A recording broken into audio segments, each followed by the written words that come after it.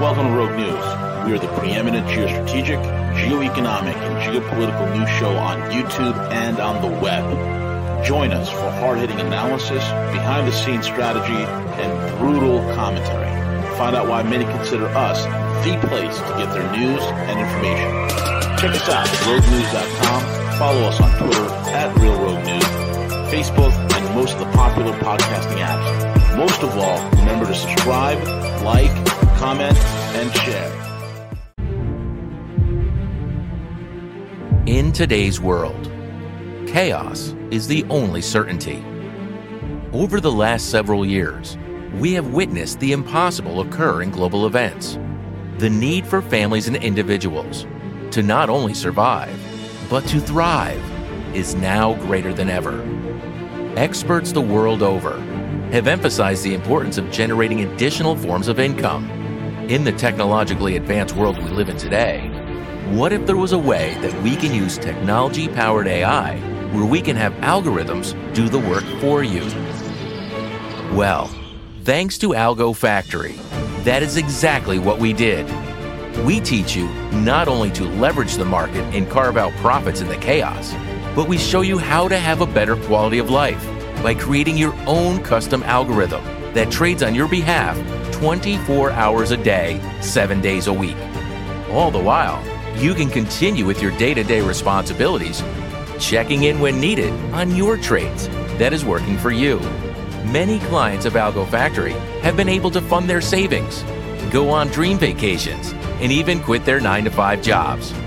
They have created more time for themselves and more time for their families, all through the power of advanced AI and their personal custom algorithm, Algo Factory. Trade your job, upgrade your life.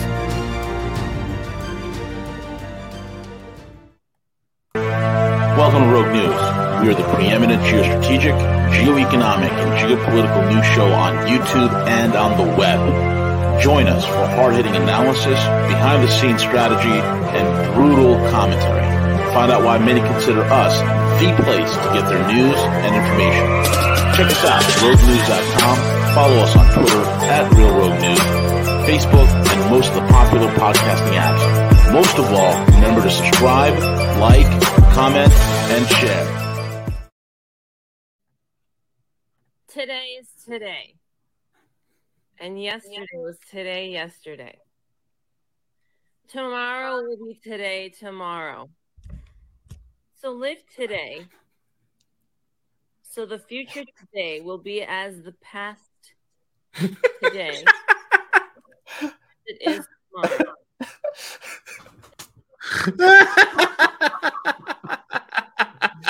Oh, that's amazing. That's amazing.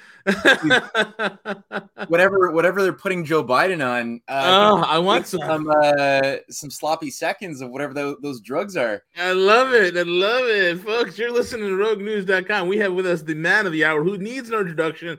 It is the legendary Matthew Ehret, the Brain Trust himself. You can follow him over at the CanadianPatriot.org, RisingTideFoundation.net.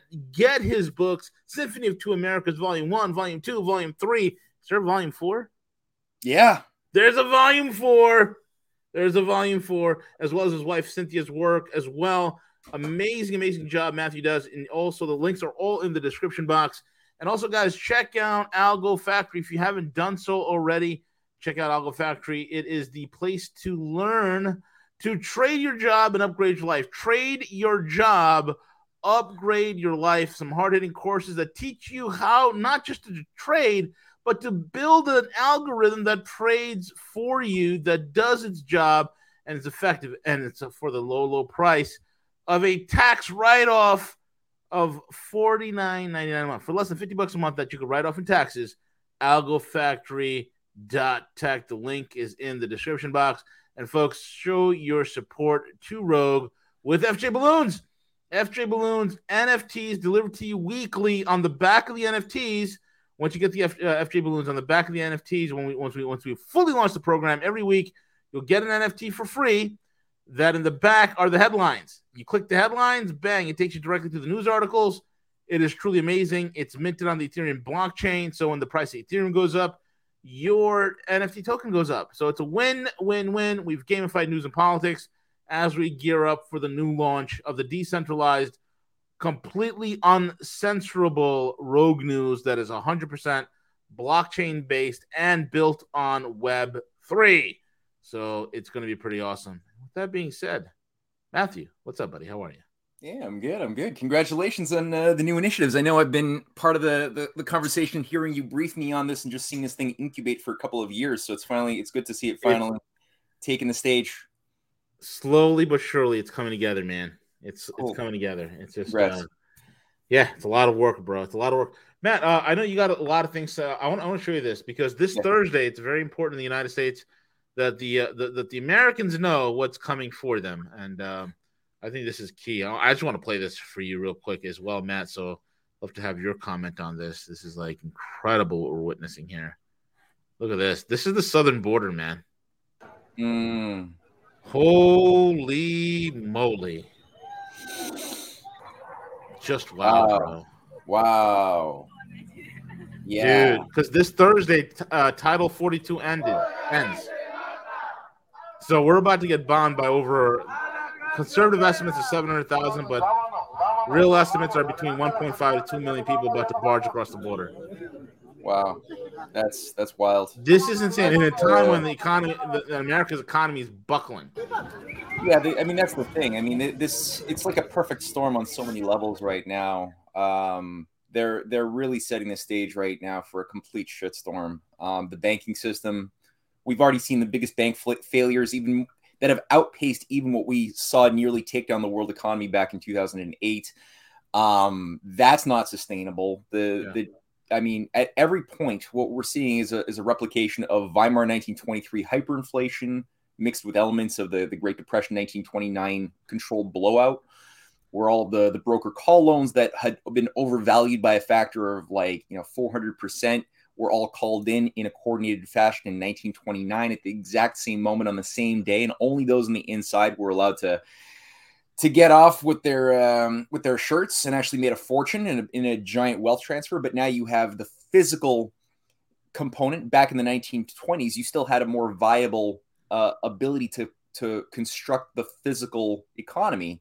Yeah. Where it's been 60 years of destruction of the means of sustaining and improving infrastructure. The war on farmers, on small and medium enterprises, has been ongoing now for 50 years. And that's been devastating. The average life of farmers in terms of their age is like nearly 60. Nobody wants to go into farming. They can't survive. They're being choked.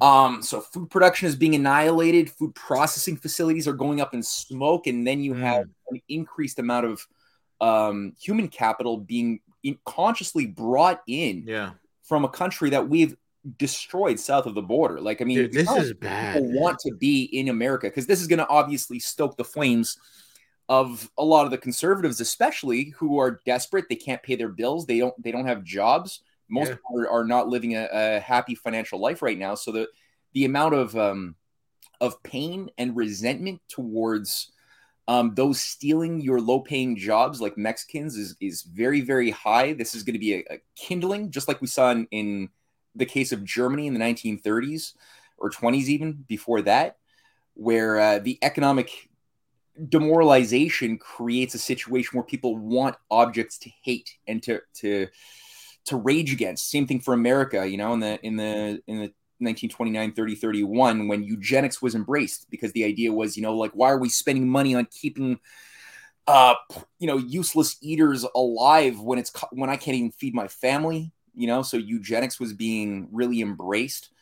So all of this stuff, it's really a pressure cooker that's being put consciously on high. That's what Matt, it's crazy. This is a multi-billion-dollar logistics program that's being executed on us with this migrant crisis. And Matt, you hit the nail on the head. We have a buckling economy. We have infrastructure that's mysteriously blowing up left and right? Mm-hmm. Derailments and whatnot. We have food processing facilities that are vital going up in flames. Just like last week when that dairy farm in Texas went up, 18,000 cows died. 18,000 cows. So it's incredible what is occurring, man. It's a real pressure cooker, Matt. Yeah, millions of chickens, eggs are being destroyed over like claims of bird flu, which itself is a bit of a head fake that's been put out there over the past 20 plus years to basically have a health based justification for destroying the food supply on another level. Across Canada, I mean, especially in Quebec, you have dairy farmers who are being forced to destroy their excess milk production and egg production because they're over exceeding quotas, and we have very specific quotas at a time of mass hunger. 15,000 children die of hunger every single day on the earth unnecessarily. And in that context, we're destroying excess milk because we have arbitrary quotas that have been put onto farmers, dairy farmers, to produce under, both for partially environmental reasons, we're told, because producing too much is bad for the environment, as well as market reasons, saying that the market supply will be glutted, so we have to ensure that there's the correct pricing on the markets, the free markets that we supposedly champion, by getting them to artificially destroy their excess. It's just insane on so many levels. It's dizzying. It's really dizzying. It really is, man. I think it's a complete breakdown in society that's occurring. New York is imploding in these fake protests over a 44-time convicted felon, basically, who died supposedly in a chokehold. I think more likely the guy died from whatever drugs he was on. Oh. And they're marketing it in the media, and the scumbag politicians are involved in it. They are marketing it as the next George Floyd 2.0. It's societal breakdown like you would not believe, man. It's incredible. Yeah, and it's not like these people that we were just seeing from Mexico literally just want to come here to steal our jobs or to live in the land of milk and honey. I don't even think that they think that. It's just that their life in Mexico and their homeland, which they would prefer to be in, as would anybody who leaves their country. The Libyans leaving to go to Greece and Europe across the Mediterranean with huge numbers of deaths and capsized boats every single week. It's still going on. People in the Middle East and North Africa would rather live in their home countries, in Iraq and Libya and Syria. Same thing for Mexico and El Salvador and all of these countries in South America. They would rather not leave. It's just that their lives have been made so unbearable for reasons that most Americans and Canadians don't want to think about, or Europeans, which is that we, under NATO, under the Five Eyes, under the U.S. military-industrial complex, gave our consent to bombing the hell out of these countries in more recent years since 9/11, which accounts for all of the refugees influxing into Europe. And in the case of Mexico, maybe we didn't bomb them militarily, but we consciously carried out a policy of economic destruction due to the fact that they had nationalist presidents who wanted to walk in the footsteps of Lincoln. You hit the nail on that. This is blowback, man. This is classic CIA blowback look, we spent 50 years overthrowing 36 plus democratically elected governments all throughout the world, the majority of which, thanks to the School of Americas and all the other proxy front groups that the CIA created, we've overthrown so many Central and South American governments, put in dictators, created economic failure, destroyed food dependency on themselves, and made them dependent upon us. And now it's like, dude, we're reaping the whirlwind of insanity. It's incredible, man. The best are these fake Biden leaks in recent about a month and a half. There's been a lot of these, not even leaks, I'll call them declassified gifts to the world to see the truths of the past from the misdeeds that have been kept secret by U.S. intelligence, that angelic Biden and Kamala Harris have been so kind to declassify and make public, which reeks of misinformation, one of which being the selective leaks that have been protecting Russia. Apparently, American intelligence for the past 60 years since JFK's murder have been protecting Russia because it was discovered that Lee Harvey Oswald, as was revealed in one of these FBI classified leaks that Biden made public a few months ago, was actually in New Mexico calling up the Soviet embassy in 1963, getting instructions on how the Soviets wanted him to kill JFK. And so we know that there's still 5,000 documents that have remained classified. Despite that fact that there's these documents that have been remaining classified, and those that have been released by Biden are mostly 99% redacted anyway, but this one's not redacted, and it actually shows how finally the U.S. is not going to protect Russia anymore, and basically they're trying to nudge the narrative to make it seem that it wasn't the CIA, it wasn't the 3 different triangulated shooters that killed JFK, but it was actually the Russians. And it's been proven that this actual case that's been known about, that apparently Lee Harvey was walking around in New Mexico, was actually a body double. He was never in New Mexico, making a name for himself, going to every store saying, "I am Lee Harvey Oswald. Here is my money. I want to buy guns to kill a president." Like, this guy walks around. It's ridiculous. Like obviously not the guy. It reminded me of on 9/11 when you had the guy who was on flight 93. I don't know which flight it was. The one that went down to Shanksville, Pennsylvania. Yeah. Todd Beamer was his name, right? He goes, "Hi, Mom, this is Todd Beamer. You know, Todd." I mean, because that's what I do. Yeah. I don't know if when you call your mom, Matt, you'd be like, "Hi, Mom, this is Matthew Ehret." Yeah. It's so contrived, and that's how people need to realize that's how dumb these idiots are. Yeah, the world is narrative, right? It's storytelling, and people have to really realize how they're being played by. We all like stories. Human beings respond, and this goes back to the days of ancient shamanic rituals and early tribal societies. It was discovered that when you speak allegorically in the form of narratives, you create stories of the various gods doing battle. You can enchant people. It's a form of sort of the same type of effect one would get from certain types of hypnotic trances.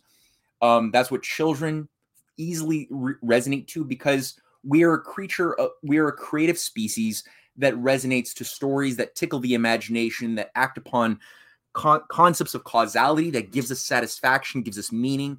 Our intellectual guard goes down when we're given a story. That's why Netflix, Hollywood, there's been so much resources by the CIA poured into controlling these domains of stories, because that's how we're best. Our identities, what we can be, what we're supposed to adapt to, are best shaped by the domain of fiction, especially if it's done well. So all that to say, the world is shaped by these sort of creative writers in intelligence agencies that use these techniques and have been used for thousands of years. They're a little bit more refined, but it's the same techniques from ancient Babylon and before that. And when your intelligence agencies come out and circulate information for you that gives you a narrative, you always have to think twice. And the reason why I brought this up with the Lee Harvey Oswald thing, or as you brought up with the 9/11 stories that were being given, is that there's a recent one that Biden just released, a new classified piece of CIA intelligence that he released that showcases that President Lopez Portillo of Mexico from 1977 to 81 was actually a CIA agent the whole time. And this was done not really so much for the American people, so much as it was for to undermine and mindfuck the Mexicans. Because what's been going on for the past 40 plus years in Mexico, especially since Lopez Portillo stood up at the United Nations and called for a debt jubilee when he nationalized the banks of Mexico in 1980-81, when he pushed a massive program of national development around the petroleum industry, around massive infrastructure, and when Lopez Portillo, the president, was working with the presidents of Brazil, of Argentina, of the non-aligned movement led by Indira Gandhi around the same time. Unfortunately, those other Ibero-American presidents were threatened and backed off, leaving Obrador out to hang.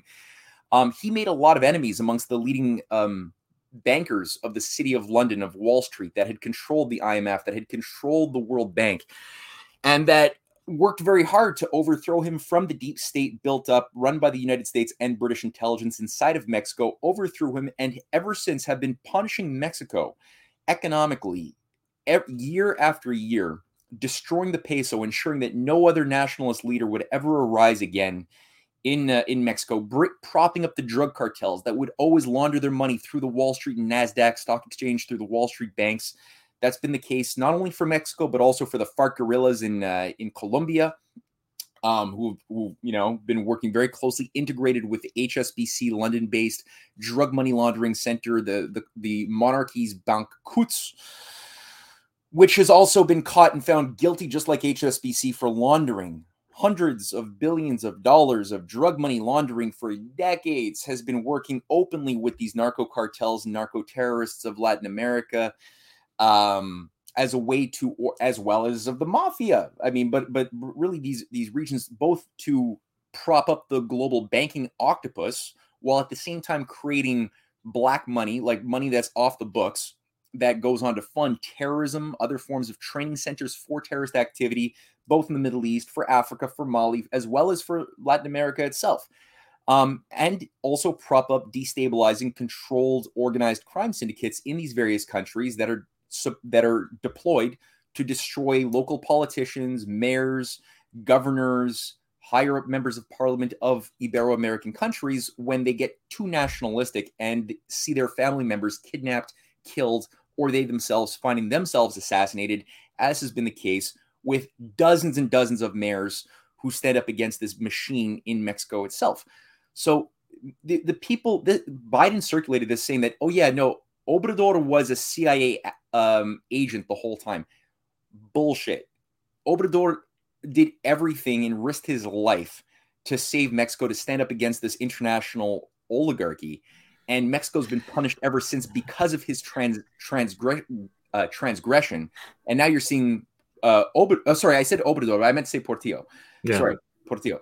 But now Obrador is reviving elements of this, but despite that, not having any allies in the United States or in Canada, which he desperately needs. He does have some allies in China, thank God. He does have allies amongst other Ibero-American countries who hopefully this time can stand up and give him the support he needs to carry out the fight. But frankly, I mean, it's a bad situation across the board. And I saw you had a picture there of Prince King Charles. His name is King Charles, Matthew. And he's one of your most favorite characters in the global stage. And this is King Charles. And I don't know if we call her Queen Kamala or Kamala Parker, or is she Mistress Queen? I'm not sure what we call her. I think if you go by King Charles's nickname for her, I think he. Oh no! What is her nickname? For himself was the tampon, right? He was like, "I want to be your tampon." that was the most disturbing image that was recorded. That is disgusting. These people are sick. When he was still with Princess Diana, before his father killed Diana. Which, by the way, if anybody wants to get a really good story there, you think the Honorable Prince Philip killed Diana? Yeah, and Dodi Al-Fayed proved it very well. There's a documentary from 2011. That is true. I agree with that. Unlawful Killing. What don't you know that sometimes, Matthew, that the cameras, the CCTV cameras that operate in tunnels, all 11 of them could malfunction at the same time? It's total coincidence. Yes.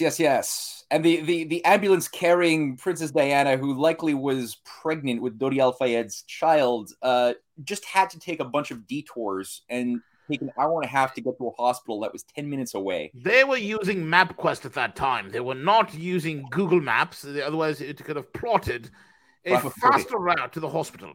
Yes, that was probably it. Now, there's so many holes in that story, but I mean, the fact that Diana was actually a moral human being, and I mean, her elimination, I mean, that was intolerable. Having somebody who had a conscience, who was moral, and who understand the how disgusting the internal culture and behavior of the inner oligarchy actually was. Having somebody like that with the type of influence of a queen was just intolerable. So she had to be eliminated. And it's a good reminder just of what the hell is this sickness inside of the entire transatlantic community, because people think of the American empire. I'm going to write a book on it one day, man. You should. I think I figured it out.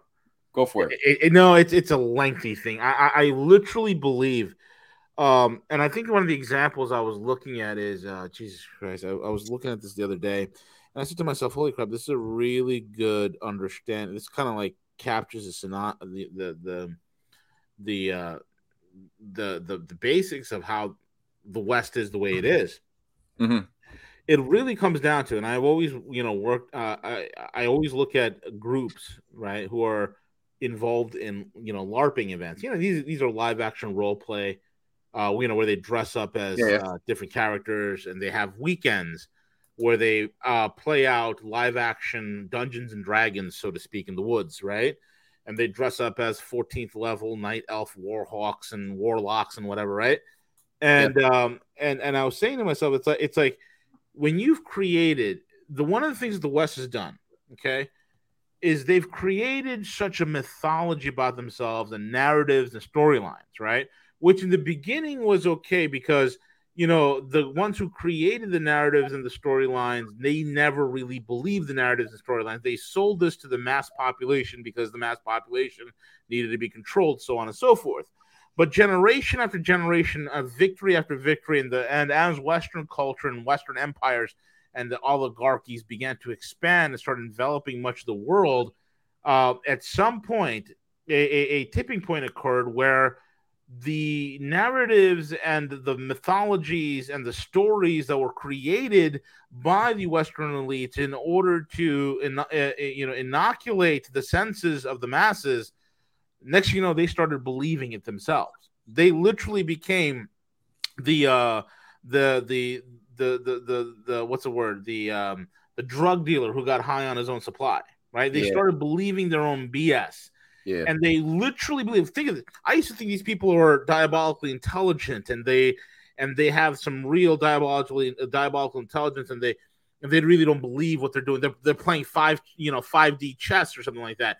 And the reality is they're not playing 5D chess. When you actually read the writings of these people, like these morons on the screen, they literally believe this, right? When you get around billionaires who became billionaires in Wall Street under the banking, the monetary system, the economic system that we have in the United States, they literally believe that inflation is transitory. They literally believe we're the largest economy in the world. They literally believe that nothing could dethrone us. They literally believe that China is a backwater country filled with rice paddies and buffaloes, and Russia is some old dilapidated world power, and the rest of the world is a bunch of barbarism. This is why Joseph Borrell could say that Europe is a garden and the rest of the world is a jungle, because he literally believes that, right? These people are not living in reality. So when they dress up, I mean, look at these clowns. They're dressed up in costumes and regalia that you can find in a Party City store, right? But to them, this regalia, the costumes, the pomp, and the circumstance, and all these things are so important to them. It's part of their live action role play. And that's the problem with the West. And how does this occur, right? How does this occur? This is why I keep telling people economics is the driver of human civilization. The fact you have a written word is because man wanted to keep tabs on the assets that he possesses. Hence the term, balancing your what? Books came about, right? Well, you have the printing press because there was a need, not only for language. Language derived out of the fact that man needed to keep tabs on his assets. God gave Adam the ability to do what? Name the animals. Why was it important to name the animals? Because he needed to have dominion over them, rule over them, right? Rule of things. This is a human concept, right? So in order for economics to work, you have to have right measures and what? Right weights and what? True scales. And when you get away from right measures and right weights and true scales, in other words, real mark to market, real underlying value under real assets and real physical production, you get away from that, you get into fantasy economics, you get into phantom economics, you get into la-la land economics. And that type of la-la land and fantasy economics starts to subvert reality. This is why money is a very powerful thing. Wealth is a powerful thing because when it's not based on reality, it's based on fantasy. And the West has thrown off and has cast off all restraint and has embraced fantasy in the economic sense. And now it has embraced fantasy in the military sense. It has embraced fantasy in the societal sense. And now here we are today, completely broken, completely bankrupt, no physical production, but we have paper. And we believe that the paper we print has value. And what is a woman? That's where it comes out to. It's all linked to this, man. Yeah, no, I think you're right. And I think that more treatment needs to be conducted on this issue of the certain specific species of insanity that expresses itself amongst oligarchical castes, especially, and any system which becomes entrapped for too long by that type of oligarchical systems of management, which infuse that type of worldview and infest every lower echelon rung, all the way down the chain of command to the local drug dealers as well, who have a little bit of that oligarchical ethos in their own identities, right? Of might makes right, living a life that you're not in harmony with yourself as an individual, and so such that all of your relations are contaminated by that disharmony you have inside of you because of certain false concepts, false passions, false delusions, stories you tell yourself, which allow you to become something which is going to make your soul sicker and sicker and sicker until to the degree that you hold on to those delusions, right? And your life, your body, the society that you're a part of is going to be also affected negatively by that. That's what I just sent you, right? Is a little thing. And here's a good example of the sort of thing that Prince Charles and his family are expressing is like Prince Charles has a heritage of delusion that he's been given. His uncle, King Edward VIII, who was the figure you just saw there teaching young Queen Elizabeth to do the Nazi Sieg Heil, that is something which is an unresolved problem that continues to infest the world today, because we're living in Victory Day. So yesterday was or 2 days ago was the coronation of King Charles as the official monarch in this weird pomp and regalia that's Philip over there, Mountbatten. That's the guy. That's some leading SS officers doing a Nazi march in Germany. Philip himself is the grandson of Queen Victoria, just like Queen Elizabeth, who is the recently deceased, but also granddaughter of Queen Victoria. And he had 4 sisters, all of whom were married to high-level Nazi officials. One of them was a Nazi SS officer.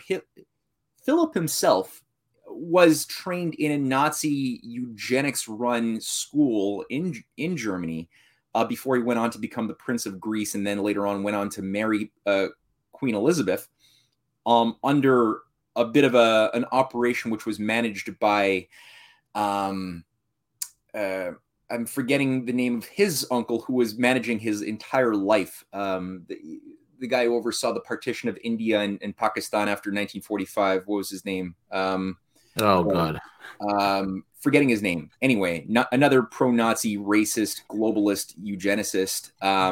All that to say that Philip, the eugenicist, people act in shows like The Crown that he's this quirky character who just, is angry that he doesn't have the spotlight the way his wife did, but is otherwise a very harmless, likable old grandfather-like figure who is just a big environmentalist. And no, the fact is that his environmental work. Cyril Radcliffe, that's the guy. Cyril Radcliffe. No, I'm thinking of somebody else. The Mountbatten. Right. Mountbatten. Mountbatten. He was the uncle of Philip who arranged the marriage between Philip and Elizabeth as sort of like breeding cattle. So that's what you have to realize. Earl Mountbatten of Burma. Yeah, the pedophile Louis Mountbatten, who oversaw massive death of Indians on the behalf of the British Empire. He oversaw the partitioning of India and the creation of this new artificial state of Pakistan, a Muslim-dominated Pakistan that would then be used as kindling to create wars for the next coming decades, managed by the British, the same way the British did with Sudan, with the North and South Sudan, the same way they tried to do with almost every single colony they've ever gotten their hands on, is they partition and divide groups and favor one group over another in order to create perpetual war, divide to conquer. Now, Mountbatten himself was a pedophile. I don't want to get too off topic, but and a eugenicist. And he trained Prince Philip in everything he knows. Prince Philip went on to found the World Wildlife Fund with another Nazi, high Nazi official, formerly, named Prince Bernhard of the Netherlands, who was from the House of Orange. And together, these guys, with Julian Huxley, another president of the Eugenics Society in 1961, set up the World Wildlife Fund.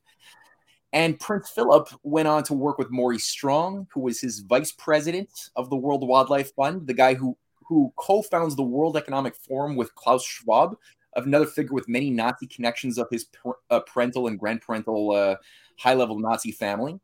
Whitney Webb's website covered this in a few articles. But you have Maurice Strong, an openly devout eugenicist who himself was recruited by the Rockefeller machine in the early 60s and then became the head of Power Corporation, where he was on the selection committee, Maurice Strong, of sort of the Canadian prince, the new Canadian aristocracy of Pierre Elliott Trudeau in 1963, when was paraded on to seeing who had the talent to become the next puppet prime minister of Canada. And there was Maurice Strong, as he brags about in his biography that was conducted by Elaine Dewar in 1994 called Cloak of Green, with firsthand accounts by Maurice Strong directly that Elaine Dewar transcribed. And Strong brags about this. He was on the selection committee. And so you have Strong working with Prince Philip, together working to create. And what does Maurice Strong do?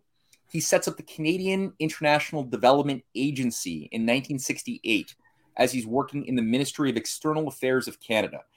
This is while he's a high-level privy councillor at this point, never elected to anything. And what does he do? Well, he's the head of CIDA, the Canadian International Development Agency. It's kind of like the Canadian US aid.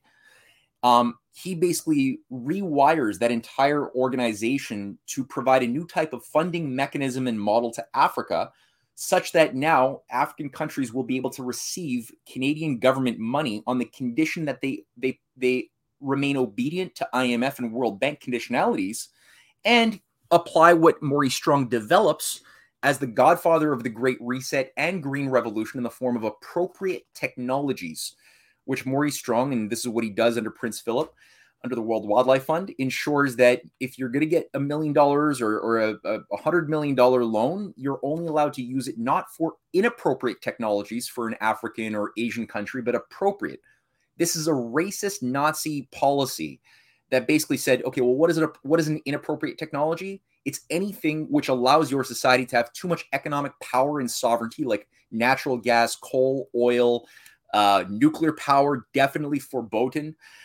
Appropriate technologies are the type of technologies like windmills, the sort of thing we were using 600 years ago, which was fine in the medieval ages, or in the 16th century Netherlands. Having windmills for your power was fine. If you're doing that today, it's genocide, because you're basically condemning these people to accessing low quality, very expensive technology that will never allow them to industrialize or end their poverty or hunger or anything else. That's what Maurice Strong was assigned to do. Prince Philip, again, pushed this and used every bit of resources that he had as a living representative of a very long inbred family within the crown. And, Prince Charles, while he was prince for the past 30 years, now king, he's still the president of the British World Wildlife Fund for Nature. So that continuing the family tradition, Prince Charles is a close friend of Klaus Schwab. He has worked to create the Crown Business Council. He's worked with Lynn Forrester de Rothschild at the World Economic Forum, and the Vatican to create as part of the Council for Inclusive Capitalism, the idea of infusing morality back into capitalism, which sounds nice, and I'm for that.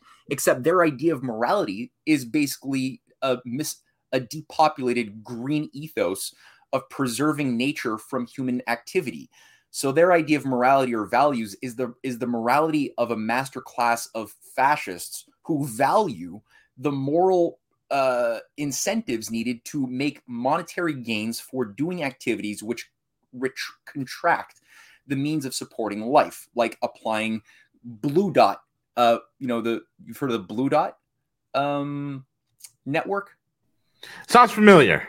It's the U.S. Israeli Five Eyes British program to counteract the Belt and Road Initiative. Yes. Oh yeah, now I remember. Oh yeah, the Great Blue Dot. Yes. Yeah, it's basically Green New Deal, anti-BRI, and they're basically offering some billions of dollars to build windmills and solar panels in the deserts of South Asia and Africa as a way to beat back China. Absurd. And this is what Prince Charles has been promoting. Looks like Maloney's behind it. And this is the problem, the fake right and the fake left nonsense, right? Yeah. Look at Maloney, right? She says all the right things to get all the conservatives all, hey, we're in it. And then Italy, which has been gutted by globalism, just like the United States, just like the UK, just like Canada, right?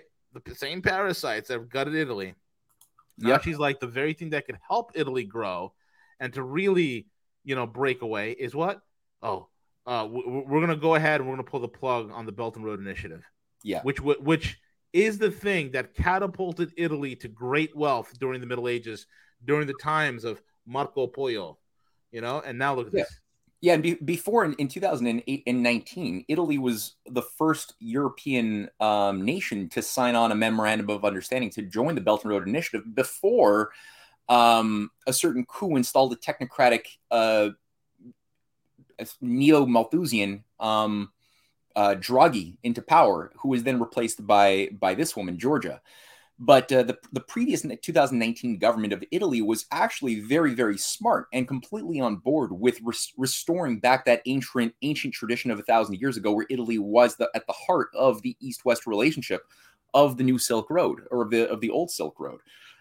If Italy is going to survive today, it's going to be by reviving that. But I mean, going back to my narrative, what I was saying here is that because this is everything that Prince Charles, Maurice Strong, the entire Nazi revival movement under the neo-eugenics of environmentalism of the early 60s was deployed to prevent. Because at that same time, in 1961, you had the murder of Enrico Mattei, the leading industrialist of Italy, who had a lot of connections and was working and committed morally to ending poverty in Africa and South Asia by providing the means of having industrial growth and full spectrum economies. And his plane was destroyed in an operation run by Italian fascist, unreconstructed Italian fascists from Mussolini's Italy, who were brought into Anglo-American intelligence under the helm of NATO, under what was known as NATO's secret armies. This was exposed with Andreotti, an Italian prime minister of 1992, who was he himself was a leading member of Operation Gladio, the NATO secret army operation. And he gave a speech where he actually exposed and had to admit, because all of the evidence had been coming to the surface, that this indeed was the case. NATO was running Nazis and fascist run armies for the past 50 years before his speech. And that didn't end. That carried out targeted assassinations of leaders you don't like Enrico Mattei. My wife Cynthia, in her new book on the empire on which the Black Sun never set, goes through the French branch of fascism of the Organisation de l'Armée Secrète that tried to kill de Gaulle, that had operatives on the ground in Dallas, Texas, working very closely with NATO operatives and the CIA's Alan Dulles in coordinating the killing of John F. Kennedy. And if you look at the Canadian branch of this thing, you have a figure named Louis Mortimer Bloomfield, who had formerly been OSS, working very closely with British intelligence. He himself was a key asset of William Stevenson, who oversaw the integration of British and American intelligence in the form of Canada's Camp X, which set the stage for the later purging of the OSS and the reconstitution of a British-run U.S. intelligence agency in the form of the CIA. And Louis Mortimer Bloomfield was found to be at the heart of the assassination plot in North America, not only against de Gaulle, of whom his Permindex operation was expelled from France when de Gaulle's intelligence services discovered it to be at the heart of at least two of the assassination attempts against de Gaulle. in 1962 and 63. So he's kicked out of France. He was then kicked out of Sweden for trying similar destabilization operations there. But in America, he did carry out this killing with the help of, again, a lot of NATO-connected operatives of John F. Kennedy. And what did Louis Mortimer Bloomfield do in 1978? He went on to replace Maurice Strong as vice president of the World Wildlife Foundation under Prince Philip, who was the president at the time, overseeing the WWF, under both as the boss of both Strong and then Bloomfield himself.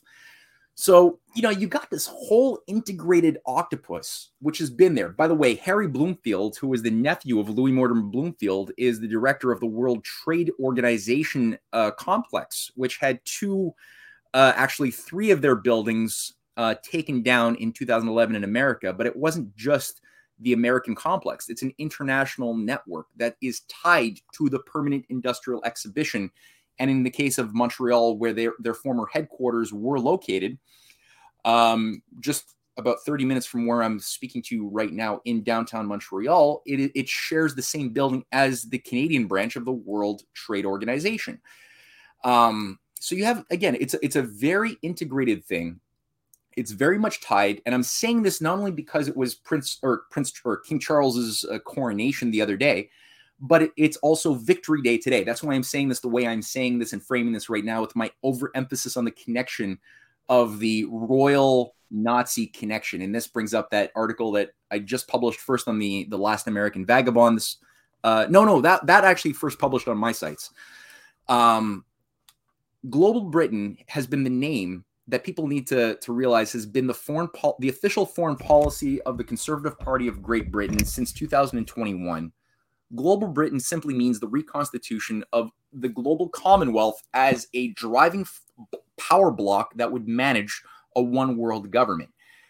Now, if you scroll down in that article, because I really just try to get across that the crown is not what we think it is. Most Canadians have been sold on this narrative that it is a honorable, traditional bit of regalia and pageantry that has been carrying itself on symbolically, but having no real power over the years.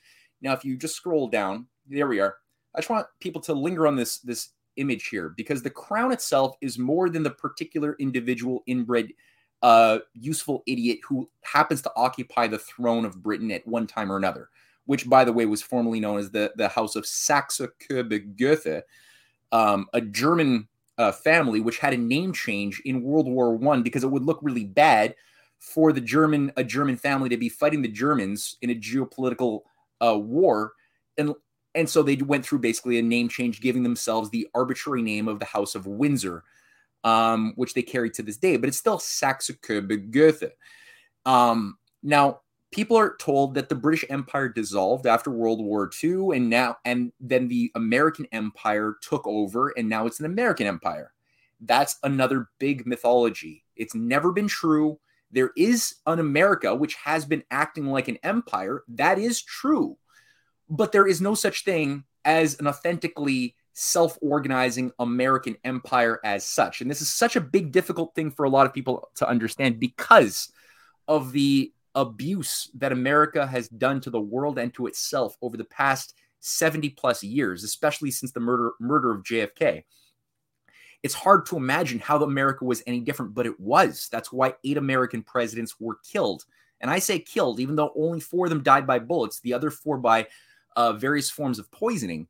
There were 4 active presidents who died while in office, and evidence has in each case that they were killed, they were eliminated by an Anglo-directed, actually, as my new book points out, Venetian-directed, Anglo-Venetian operation, managing an international deep state with columns in India, in Asia, in South America, across Africa.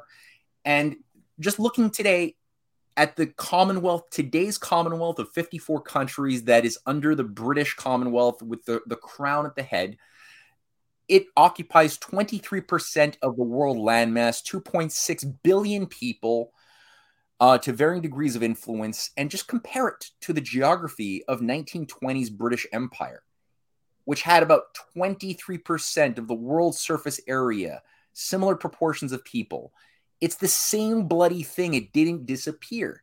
Within the British Commonwealth, 76% of the minerals and resources that have been looting, and the companies controlling that quantity of resources, looting Africa, are still centered in the London Stock Exchange, with a high proportion in London as well as in South Africa, and which is thankfully got a lot more independence because of the BRICS and are increasingly breaking free and joining the BRICS. So we're seeing this Commonwealth dissolve due to the support of Russia, China, and their growing array of economic power. But still, it's there. And Canada is the other big one with Barrick Gold. And there's a lot of Canadian, British-run mining cartels centered and that use Canada as a base of operations. The other thing is the offshore British Commonwealth Cayman Island banking havens, which have been laundering.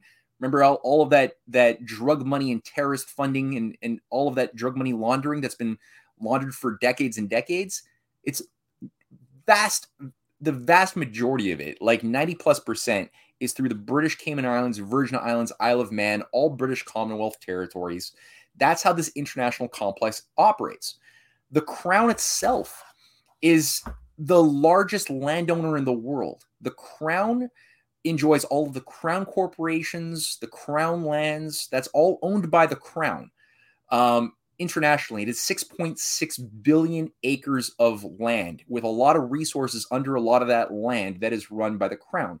The Crown Estate is an emanation of the Crown. The Crown Estate itself gives 25% of the proceedings to Prince, whatever monarch is sitting there at any given time. It has the largest landownings of castles.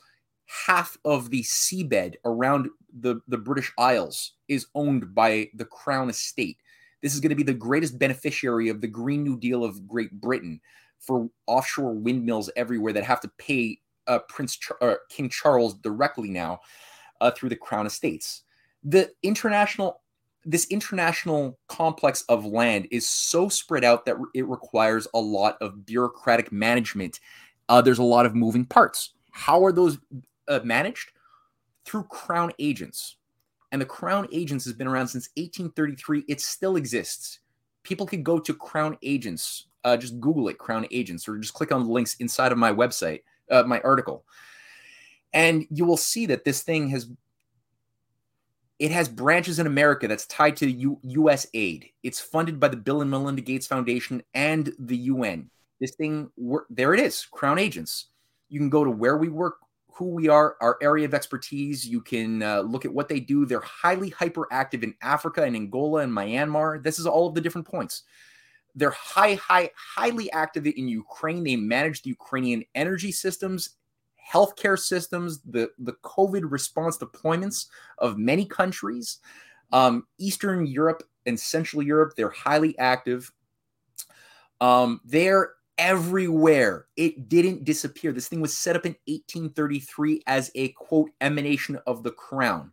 There is one owner of this shell. It's basically a what is it? It's a holding. It's one giant holding company with one owner called the Crown Agents Foundation. Right? Super opaque.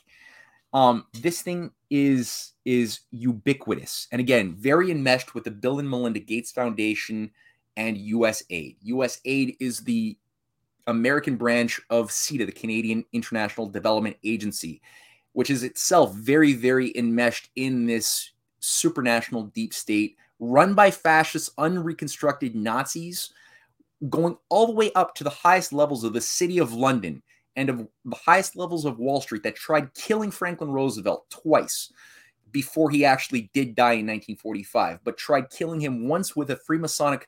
Yeah, that's a little history of this organization's growth. It's a real thing. People can investigate it. Prince Charles is overseeing all of this.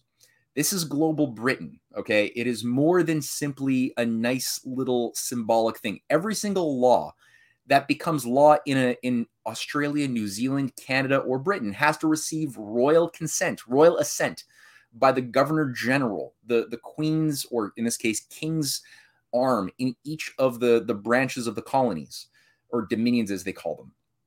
Londonistan, international terrorism, there's books written called Londonistan, assessing Britain's harboring of international terrorist organizations in London. Because why? Britain is a liberal democratic society that doesn't judge anyone. As long as you don't infringe on the laws of Britain itself, you're free to do whatever you want in your own country, whether it's in Myanmar or blowing up buildings in Pakistan or in Syria, as long as you keep things straight on the straight and narrow while your headquarters are in London. That's also what London was doing in the 1870s, when London was hosting the International Anarchist Conventions of 1872. This is where Mikhail Bakunin and other hardcore anarchists, Emma Goldman, who was running the cult that deployed the terrorists, this Polish idiot, useful idiot who killed McKinley. And she was centered in London. Bertrand Russell of the Neo-Malthusian Eugenics League bailed out Emma Goldman when she was in jail for having overseen the killing of President McKinley, the last American Lincoln president who was killed by a bullet in 1901.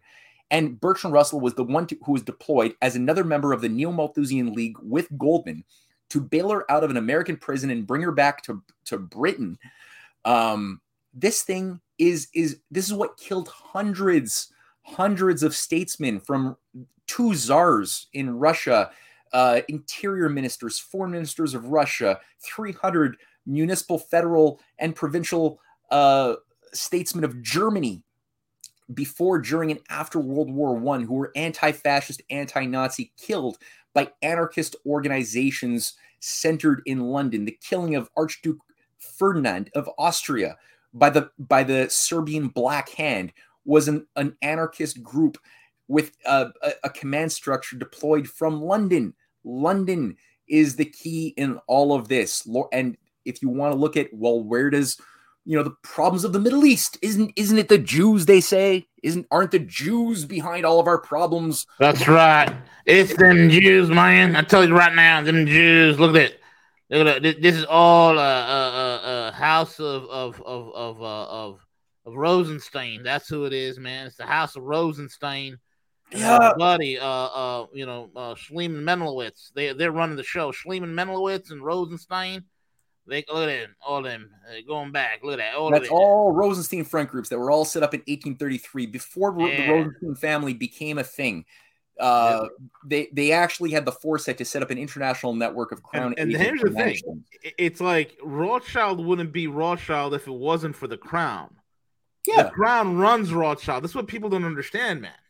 No, if anything, there's been efforts made by the crown itself, and I won't just say the crown. It's an entire creative writing intelligence operation to shift the narrative, because they can't hide this information from everybody. So for those that they know, every generation will pick up on the big lie. They need to create an explanatory narrative that accepts and acknowledges certain fundamental truths about the conspiracy, but redirects the causal hand away from the actual hereditary elites occupying the positions of the royal bloodlines of Europe, and move it towards somebody who is an acceptable hate absorber. And the Rothschild clan is a very perfect, ideal, convenient hate absorber, so-called a scarecrow. Yeah. That can just take it all in. So a lot of people say, oh yeah, the Rothschilds took over the noble families of Europe. It's the families of Europe, the monarchies were actually great.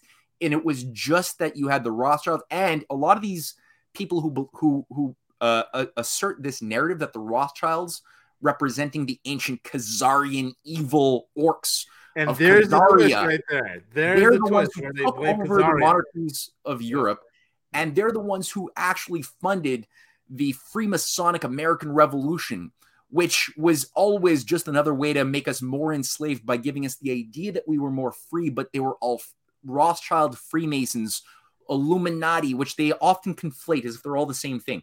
That George Washington and all of the founding fathers were because they were Freemasons, they were thus Rothschild, Illuminati, and thus it was a fake revolution, and thus the world would be better. How? If we just went back to the British Empire. And if we just brought back the true noble dignity of the monarchical systems of Europe before the American Revolution, and then the world would be this conservative, good place. There would be no Bolshevik neoliberal wokeism. That wouldn't be there. And so you have this reactionary conservatism very much targeting a lot of the Confederate-minded Southerners who believe in the lost cause mythology that somehow Lincoln was the bad guy in the Civil War. Correct. Which actually was a world war when you look at the global dynamics of what the Civil War was a part of. And so we're being played into acquiescing and support being pawns in a new civil war being planned out once again the way the British had planned out under Lord Palmerston, Lord Giuseppe Mazzini, all of these same controllers of the international terrorist anarchist movements internationally in the 1840s, 1850s, 1860s, 1870s, who are the same ones who are organizing the U.S. Confederacy to secede when you actually had a government that was morally carrying out and defending the principles of the U.S. Constitution under Lincoln. Those same operatives are trying it once again, some generations later now, doing it again and setting the groundwork for a lot of conspiracy theorists to think that it's either the Jews or some combination of the Jews and Chinese. I'll tell you who it is, Matthew. It's them Jews and them Catholics alongside with the Masons. That's what's doing it right now. Well, and the Chinese. I used to joke around. Oh, the evil Chi-Coms, man. Yeah. The evil Chi-Coms. I used to joke around and say, look, I want to get the guy who says it's all a Catholic conspiracy. I want to get him into the ring with the guy who says it's a Jewish conspiracy, with the guy who says it's a Mason conspiracy, and the guy who says it's a Chinese CCP conspiracy, right? And put them all into a ring and have them fight each other because they're all wrong. They're looking at markers, right? And they're not looking at the real causality of the real thing that's behind they're not looking at the real power behind the throne, so to speak. Yep. Exactly.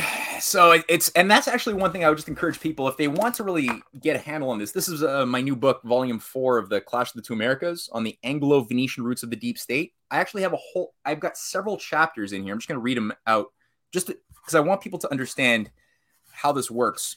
It's there's several chapters. One is placing the international terrorist conspiracy into context. Then chapter 6 is placing the Masonic conspiracies into context. Chapter 7 is placing the Jewish conspiracy into context. Brilliant. Chapter 8 is placing the UFO conspiracy into context. Chapter 9 is placing the Chinese Communist conspiracy into context. And chapter 10 is placing the Jesuit conspiracy into context. So, and then there's a whole section after that on the current British Empire in much greater detail than I go through even in this long essay that we were just showcasing to the audience. And then there's a section after that called Act 4, From Nero's Rome to the City of London, the Migration of a Parasite, tracing out how the oligarchical bloodlines and families of Babylon moved and literally moved every time that they had destroyed their host to a new location. Yep. And start from the standpoint of the takeover of Rome, yep, the transformation of the Roman Republic into an empire, the killing of Cicero, how that collapsed and how it moved again to Venice, as well as a certain branch that occupied certain controlling centers within the Vatican. So there's elements of truth in many of these conspiracy narratives that have been given to us. And from there to Britain and the Netherlands, both Britain and the Netherlands. So it goes through that. How did that British deep state get created with the City of London, with the Magna Carta, which itself was an oligarchist operation, which enshrined the supranational powers of the City of London as something beyond the reach of any national government in 1214. The Magna Carta was not a good thing, and it had nothing to do with the American Revolution. That is an oligarchical myth. It was an oligarchist coup, and the only people, this is where the idea of the free man, the free man movement, if you just say, I am not my name, I am a free man on the land, that whole thing comes from a legal argument that was put forth by the Magna Carta of 1214. Yep. And the only people who are free men in that are the landowners who own human cattle, which is 99% of the population of Britain in 1214 were the human talking cattle. And only freemen were the landowners who owned those talking cattle. And those were the owners of the guilds of London, which to this very day are the controllers of the fondi, of the trusts, of the estates of the leading families, of the lords, of these inbred hereditary elites that are very much enmeshed with the Venetian and Dutch counterparts. This is what Prince Bernhard was himself a part of as well. This is what the Magna Carta was and is to this very day. It is not. And so when you hear people, for example, like Ian Davis, somebody who's a black-pilled bit of a wannabe guru of conspiracy theories, trying to prove to everybody that everybody is controlled on the global map. Everybody is a part of the Great Reset. The multipolar alliance is a big illusion. There's no resistance. Ian Davis is openly on his own website a defender of the Magna Carta and an ideological libertarian who openly believes that the nation-state system itself that was set up in 1648 was a fraud that should never have existed, that the world would be better if there were no sovereign nation-states. This is what Ian Davis himself says. He himself says that we never needed the nation-state system because we had the Magna Carta. He himself also says that that every use of national power to do things is tyrannical and evil and bad, because every time you use national power or make a law, you're depriving people of their individual desires to do whatever they want, according to what every hardcore libertarian ideologue believes of the Austrian school, which is what Ian Davis also says he is a part of. So if you believe that, then Lincoln or JFK is just as evil as Hitler. And so that formula, as attractive as that is to a lot of people who are in the, who are in the conspiracy anti-Great Reset world right now, they're getting played because that is not how history works. The reason why China, Russia, India, other countries are able to fight against this oligarchical drive for creating on Earth today what Hitler failed to do but nearly came close to doing, which is a fascist one world government. And I'm just going to read here one little thing here for people who have any misgivings, who tend to be pro-Nazi, because there are amongst anti-Great Reset people that I interface with a lot.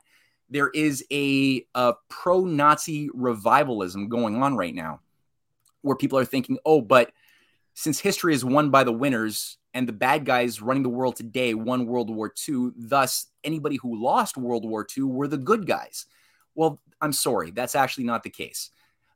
Hitler literally said to Lord Lothian, the leader of the Round Table movement in 1937, he laid out his plans for how the post-war, the New World Order should look, where he says to Lord Lothian, this is Hitler, that Germany, England, France, Italy, America, and here he's talking about the J.P. Morgan America that tried to kill FDR twice and succeeded the third time, and Scandinavia, and here he's talking about Finland, Sweden, both of whom are pro-Nazi, which is a big problem today with both Finland and Sweden joining the Nazis.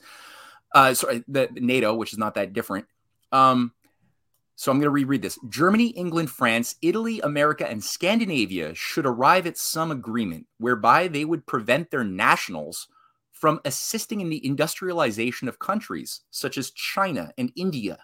It is suicidal. It is suicidal to promote the establishment in agricultural countries of Asia of manufacturing industries. This is exactly what Maurice Strong and the entire Green New Deal of the Great Reset agenda is all about, is preventing poor nations from accessing manufacturing and keeping them cash-cropping, low-technology nations who are dependent upon the power structures that are supposed to monopolize these things of the superior castes. So Hitler was not a nationalist. And he wasn't even a nationalist socialist, even though his name was socialist. He was an imperialist. He had an idea of a global expanded Lebensraum that would fill in the new better breeds of human. That is supposedly what Hitler, who himself didn't exactly embody the blue-eyed, blonde, Aryan god type that he so worshipped, as himself being just somebody with a big inferiority complex and a German grandmother, a Jewish grandmother that probably made him a little insecure. But he was an imperialist who wanted openly to, just like the Banderites today in Ukraine, to destroy the Russian culture, to destroy the Untermenschen Russians and create a slave colony where today there is Russia. That's what Operation Barbarossa was all about. And he was very, very happy to work with Othello co-thinkers of a eugenics bent in Britain, in America, to carve up the world in eugenics-managed regions under a one-world government under the Bank of International Settlements, the Bank of England, and the League of Nations, which would then be the overarching controlling centers. Now, Hitler at a certain point realized the League of Nations wasn't working for him. He'd have to create something new, which looked a lot more like what Pan-Europa was under Count Coudenhove-Kalergi. And that's why at a certain point, the British controllers had to put down their Frankenstein machine because, they're good. It's like they're good at creating these monstrosities, but they're not always so good at controlling what these monstrosities do when they get to a certain amount of power. And the fact that today you have Scholz of Germany condemning Russia, condemning Putin for having a parade on May 9th of Victory Day, saying that this is just the Russian Putin in trying to intimidate us, which they've been doing every year, is Victory Day parades, where Russia, which took on 90% of the Wehrmacht, they killed, of the most virulent Nazi killers of World War II, 90+% were killed by the Russians. The Russians lost 25 million people. The Chinese carried out the heavy lifting in World War II, having lost 10 million Chinese people fighting the Japanese fascists, who themselves, the Japanese fascists, were very, very closely tied to Wall Street in the city of London. If you remember, man, Emperor Hirohito was a member of the Order of the Garter. He was. He was. That's right. Yeah. That's right. Yeah, he was honored by the king. So, it's the whole thing. History is in some ways more complicated and in other ways more simple than many people think it is. And when you look at this history, the reason why today Russia and China are taking up the torch that they also took up 80 years ago, putting down the last one world government fascist machine, the reason why they can do that is because they are using the power of the sovereign nation state system itself on an economic, security, cultural level in a manner which is very different from how the sovereign nation state, which is not very sovereign in the West, has been used to enslave us, because we lost our sovereignty when we gave up our respect for our culture, our value systems. We permitted it to go into the garbage dumpster when we became a hedonistic, live for the moment, live for yourself first society under specifically the baby boomers, which really took this on en masse. And there's exceptions and very moral and good baby boomers, but as a cultural group in human history, it is an anomaly. It is a group that suffered the biggest array of social engineering that has ever been subjected onto a generation as a guinea pig generation. And the consequences of that was the most pliable generation of people with, again, I have many baby boomer friends who are exceptions. And I'm not saying everybody is like this, but as a general generation, it is. It's a huge problem. And we brought this on. Now these people are in their 70s and their 80s. They're dying, and their kids and grandkids and great-grandkids are the ones who are now left with a nihilistic, no sense of a future, and accepting the idea that drag queens should represent the U.S. military or Bud Light or whatever else, or that, men, people who are born males should be the winners of female sports, or become the best actresses, which are males who are identifying as females winning best actress awards at the Emmys. And I mean, the level of insanity is so high. And so your book should be written about the insanity of oligarchism from the top and from the bottom. I look forward to your book. I will buy it. I will encourage other people to buy it. And I'll just say, this is it. I mean, the whole idea of hereditary structures of the age of might makes right. It's an extinction ethos. It's only an ethos of organizing society, which is in harmony with a society that wants to go extinct, a suicidal society that doesn't want to exist, which runs contrary to the souls of people and to natural law and God's law, which made us in such a way that we have a desire for truth, for love, for goodness, for getting better. So this oligarchical system runs contrary to the actual currents and force of history and of nature itself. And I think that when you look at, again, China, Russia, India, and this entire multipolar alliance, which is coming online, and you take off the libertarian Austrian school a pro Magna Carta lens of the black-pilled groupings of James Corbett or Catherine Austin Fitts or Ian Davis or any of the others who have been contaminated with this tendency to only look through this one particular filter, you start seeing that there's actually a more hopeful, reasonably hopeful future awaiting for us, even though the current storm is going to challenge a lot of us in ways we never expected. So I'll just end it with that. Very well said, Matty. Very well said. Folks, with that being said, check out Matthew's website, CanadianPatriot.org, CanadianPatriot.org, RisingTideFoundation.net, and also check out his Substack. And with that being said, we'll get all the books. And with that being said, we're over and out. Thank you all for listening in. I want to address this ass clown over there named Benny Blanco. Benny Blanco from the Bronx. Reminds me of the character from Carlito's Way. What's he saying? He's talking about the 19th Amendment, which is ending women's suffrage. Now, I talked about that years ago. Right? This ass hat over here, okay, keeps repeating himself. The 19th Amendment is the biggest thing, the number one thing on his list. Hey, let me explain something to you, Benny. I'm from New York. Don't have much patience, bro. I warn you once, that's it. I warn you twice, that's it. It's stupid. Now, you're going to do two things here, right? If you have a hard on for the 19th Amendment, that's fine. That's cool. You want to learn about solutions. We offer solutions all the time. That's number one. Number two, we do seminars on solutions, real solutions, like how to get out of debt, how to clean up your credit, how to win, how to bank properly, how to make yourself unsuable, right? How to make yourself uncensorable, the whole 9 yards, how to operate really in the system. If you think we're going to gather together and we're going to overthrow the 19th Amendment, it ain't going to happen, bro. It's not going to happen. What's going to happen first is there's going to be an economic collapse in the United States. That is the first thing that's going to occur. The question you need to ask yourself, instead of you sitting there with a hard on for the 19th Amendment, what you need to figure out is what the hell are you going to do about it? Okay, and if you think you got your little hex token, I see a little hex symbol in there, that's going to somehow save you in the coming days, you got another thing coming for you. Anyway, that's what I'll address it. And I'll leave it at that. And if Benny Blanco from the Bronx is in the Discord and he's spamming the Discord, I'm gonna throw him out of there as well. That's just the bottom line. It's trolling. Again, it's very annoying. Bill Lash says, "I bet I could sue that guy." Bill is illegal.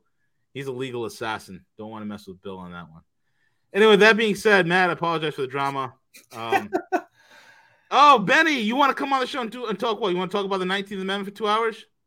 I can explain it much better this way. Sure, Benny. Sure. Look for a StreamYard link. Link with me on StreamYard. If you're serious about coming on board and talking about what your point is, I'll be happy to put you on, bro. I'll be happy to put you on. Anyway, reach out to me on Discord. We'll take it from there. Anyway, Matt, thank you so much for coming on board, sharing this stuff with us. And with that being said, folks, we're at the end of the show. We'll be back tomorrow with Cuss with Gus. Cheers.